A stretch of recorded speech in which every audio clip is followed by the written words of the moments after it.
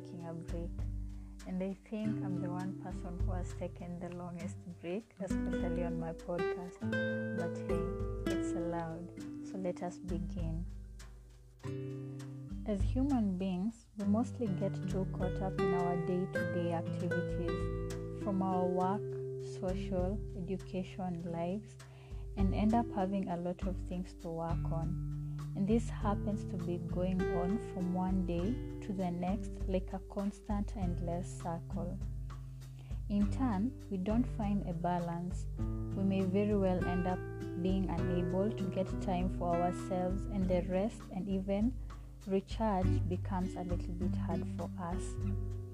Fully aware that the lack of rest and adequate time for ourselves can have adverse negative effects on not just our personal and mental well-being, but also in our relationships and our day-to-day activities. In this fast-moving world, we need to prioritize ourselves first.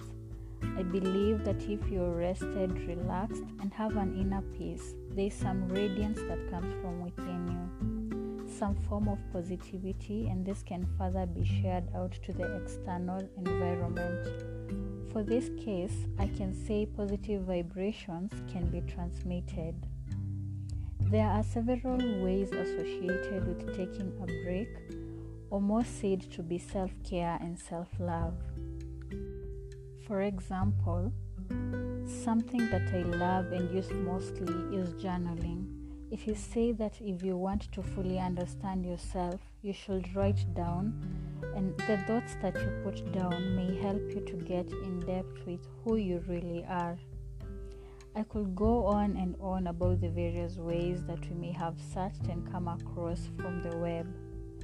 I will mention a few. For instance, getting a good night's rest, turning off social media from time to time, working out to blow some steam off you, and even it helps in getting in shape, and many more.